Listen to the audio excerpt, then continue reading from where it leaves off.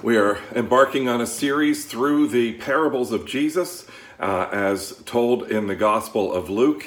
And you've already heard the parable a couple times today, the parable of the sower, or it's also called the parable of the seeds. The point of the parable is that the word of God is spread and it is received by some and not by others. But I think it's genius, and of course, being from Jesus, it would be, to use the seed as what he compares to the word of God proclaimed, or the kingdom proclaimed.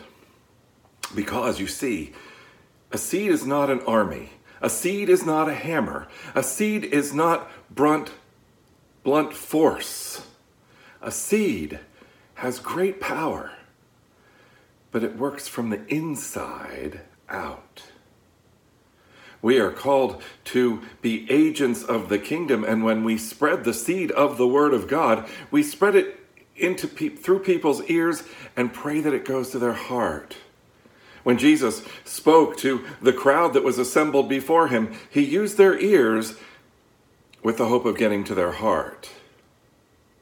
Many people think that you can spread Christianity through force or through coercion, making people believe one thing or another. You cannot. It's not possible. The only way to change a person's heart is from within.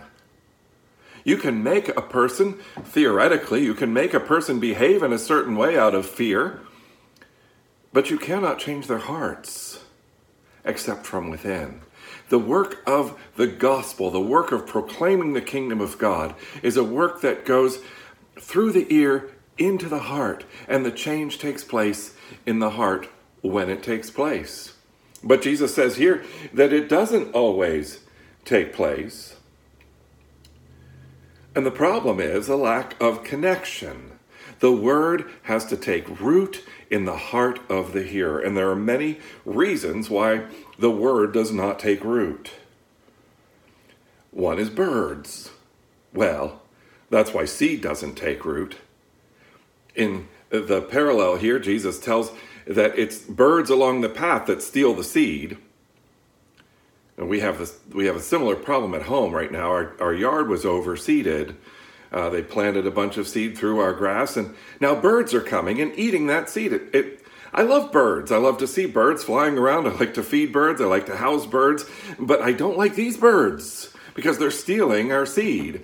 The devil is equated with the birds here. As Jesus explains this passage, those along the path, verse 12, are the ones who hear, and then the devil comes and takes away the word from their hearts, that they will not believe and be saved.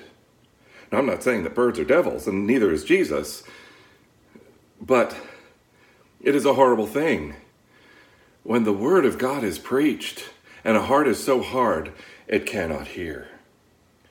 And we believe that the enemy is the one who hardens that heart. I believe that hard-heartedness is one of the greatest problems we have in the world today, and I believe that it is a bigger problem now than it's been at least throughout my lifetime. People believe what they want to believe. They do not listen to other people. They do not listen to other ideas. They say, "This is my truth," and you can't break in. That, my friends, is hard-heartedness, and it will keep you from growth. It will keep you potentially from receiving the kingdom of God. And it comes from the devil. The devil makes you unwilling, unable to listen, to hear, and to allow the truth to enter your heart. Friends, open up your minds, open up your hearts, hear from others. Hear mostly from God. And you cannot hear if you close your ear.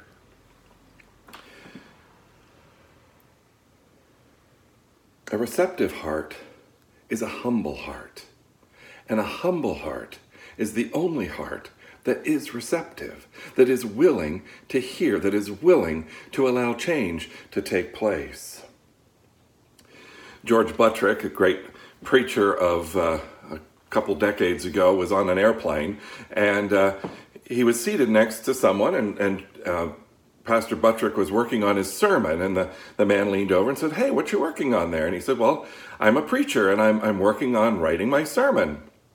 And the man said, "Oh, well, that's nice, but I figure, the only religion I really need, I don't need to get into all the nitty-gritty of it. I don't need to get into really understanding much of it at all, except that, do unto others as you would have them do unto you. That's all the religion I need, and I'm very happy with that." And Buttrick said, "Well, what is your line of work?" And the man said, "Well, I'm an astrophysicist. I study the stars, and I teach at a university." And Buttrick responded, "Oh, that's nice. But I don't get into all the nitty-gritty of the stars and how they work. Twinkle, twinkle, little star. That's all I need." Well, it's probably insulting to the astrophysicist to hear that, but it also makes the point. We can choose to know more about stars or less about stars. We can choose to know more about the kingdom of God or less about the kingdom of God. But if the kingdom of God is the promise for eternity, it makes little sense not to try to understand it as well as we can. So the first group is the group that's hardened. Their hearts are hardened. The way to receive the word is through the heart, and the heart is unwilling to receive it. In the second group, it looks like they've received, but they fall away quickly. Maybe the seed only got as far as the mind and not the heart. Maybe the word of God mingled with the word in their own minds, and they thought they could come up with something they really liked. But when they found out that the gospel was not really what they thought it was, they give up. There are a lot of people, I pray you're not one of them, who has a sense of what the gospel is, has a sense of what it means to follow Jesus Christ, but it's a wrong sense. So many people preach today that Jesus wants you to be happy, that Jesus wants you to feel fulfillment, that Jesus wants to bless you with material things. That, my friends, is not the gospel. It is not what the Word of God says. Many people believe that Jesus is the great fixer. So, rather than realize that they are sinners in need of a Savior, they believe that they are sufferers in need of a solution. They want Jesus to come in and fix the problems of their lives, and they think that that's what the gospel is, that Jesus will come in and change all those things, either inside the self or the impact of things outside the self, and fix them so that the person's dreams, their own values, their own hopes will be realized, and they believe that Jesus' job is to help them realize their own hopes. But friends, the promise of God is not that He will fix us today. The promise of God is not that He will make all of our problems go away. In fact, Jesus said, "In this world you will have troubles. But take heart, I have overcome the world." The point is that our hope, if it is lodged in this world, is not the hope of the kingdom of God. The hope of the kingdom of God is a hope in God's eternal kingdom in that day when He will bring His kingdom to the new heaven and the new earth, and all things will be made right. In the meantime, His job is not to fix everything now, in the here and now. His job is to proclaim, as our job is to proclaim, that the kingdom is coming. In this second group, those who grow a little while but then fall away, the problem is that the heart has not been broken into. In order for the seed of the Word of God, the seed of the kingdom of God to grow, it has to find a place to grow. And the place that word, that kingdom can grow is in the human heart.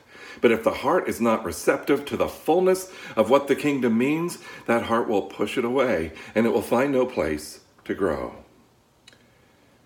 The kingdom of God needs to change our heart's allegiances, to transform us from people focused on this life, focused on the self, to people focused on the kingdom of God, the glory of God, the wonder and joy of knowing God, now in part, yes, but fully when that kingdom is revealed. The third group are those with a cluttered heart, those whose seed falls among thorns, which grow up with it and choke the plants. Or as Jesus explains, the seed that fell among thorns stands for those who hear, but as they go on their way, they are choked by life's worries, riches and pleasures, and they do not mature.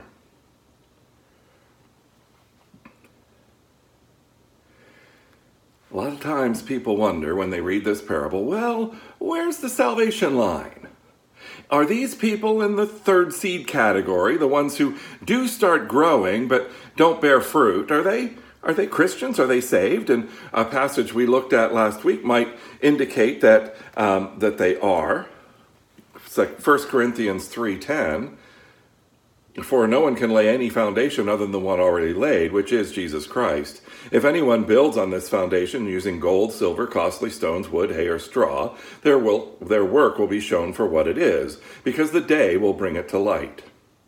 It will be revealed with fire, and the fire will test the quality of each person's work. If what has been built survives, the builder will receive a reward. If it is burned up, the builder will suffer loss, but yet will be saved, even though only as one escaping through the flames.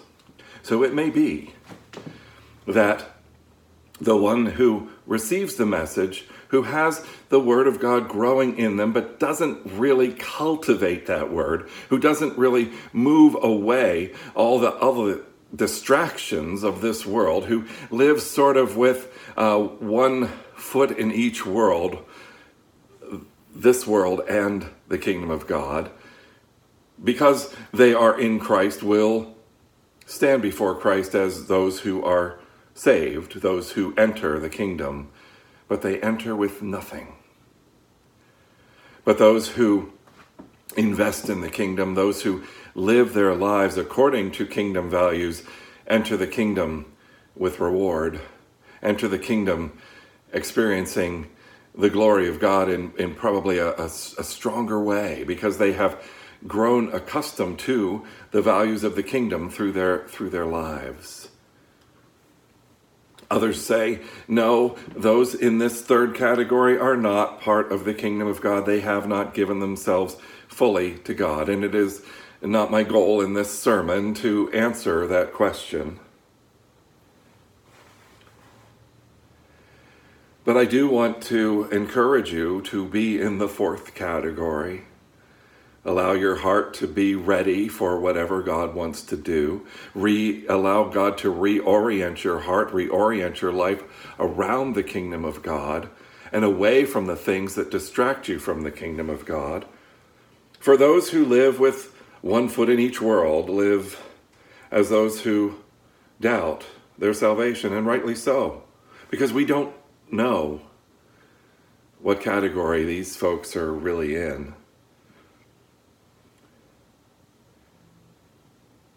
And really, if you have received the word of God, you know too much to live as one who hasn't. Other dedications in our lives, other things in which we invest, rob us of the fullness of that kingdom. That does not mean that we do not invest in our marriages, in our relationships, in our work, in our families. But it means that we must not put them first, but allow the kingdom of God to take its rightful first place, and those things to fall then into their rightful place. This group is the only group, as Tim Keller points out, that is miserable. The other two have no sense of the kingdom of God, so they live totally by this world's standards. They don't have any real conviction that they should be living otherwise. Those who live according to the kingdom of God, the fourth group, as we'll be looking at momentarily, live in confidence because they live knowing that they are connected with God. But this group living this compromising lifestyle are always wondering and never fully sure. It creates a miserable life when you know what you should be, but you don't live it. Now finally, the fourth soil, the good soil. These are those who let the seed of the kingdom of God take root. When you watch the home shows, the shows about buying a house or fixing up a house, they often go into the house and someone will say, "Oh, this room's a total gut." In other words, it needs to be utterly transformed. And I think it's interesting they use the word gut because we need a total gut job. We need to have our gut reoriented, our sense of meaning, our sense of purpose. We need to have our emotions, everything reoriented. And when Christ comes into your life, let him do a total gut job. Let him change you however he wants to, because he knows you better than you know yourself. And this will prepare you for the kingdom of God, for the work of the kingdom of God that God has assigned you in this life, and then for the glory of the kingdom of God when it is revealed. Now, this does not mean that life will be easy. In the very same passage from which I got the assurance of pardon today, from Romans chapter 5, we read this. Therefore, since we have been justified through faith, we have peace with God through Jesus Christ, through whom we have gained access by faith into this grace in which we now stand. Glorious news, glorious position to know that you are in Christ, that you are a citizen of the kingdom of God. And we boast in the hope of the glory of God. But then verse 3 comes. Not only so, but we also glory in our sufferings, because we know that suffering produces perseverance, perseverance character, and character hope. And hope does not put us to shame, because God's love has been poured out into our hearts through the Holy Spirit who has been given to us. We live this life, sometimes struggling, sometimes suffering, but always with the Holy Spirit pouring God's love into our hearts, always with that connection to the kingdom of God. And always with the strength that gives us. You know, seeds are amazing. Seeds convey information. The DNA of the plant, the DNA of the animal or person is in the seed. But the seed has to take root. As far as a plant, it has to be fertilized. Two seeds come together in order for the growth to occur. In other words, life. The seed carries information, and the seed carries potential for life. It carries life itself. And the growth that happens is organic.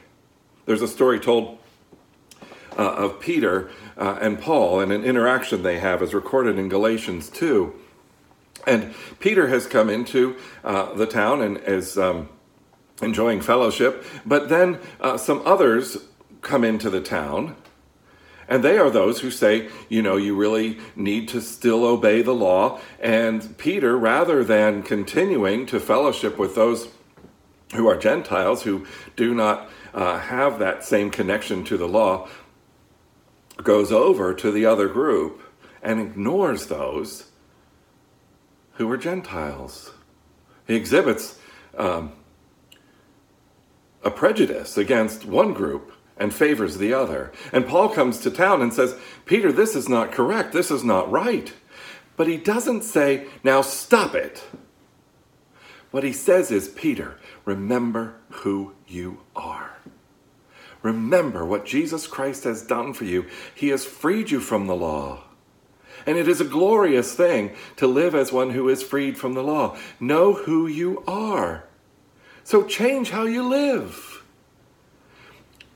Because the work of the seed, the work of the kingdom of God within us is organic. It happens.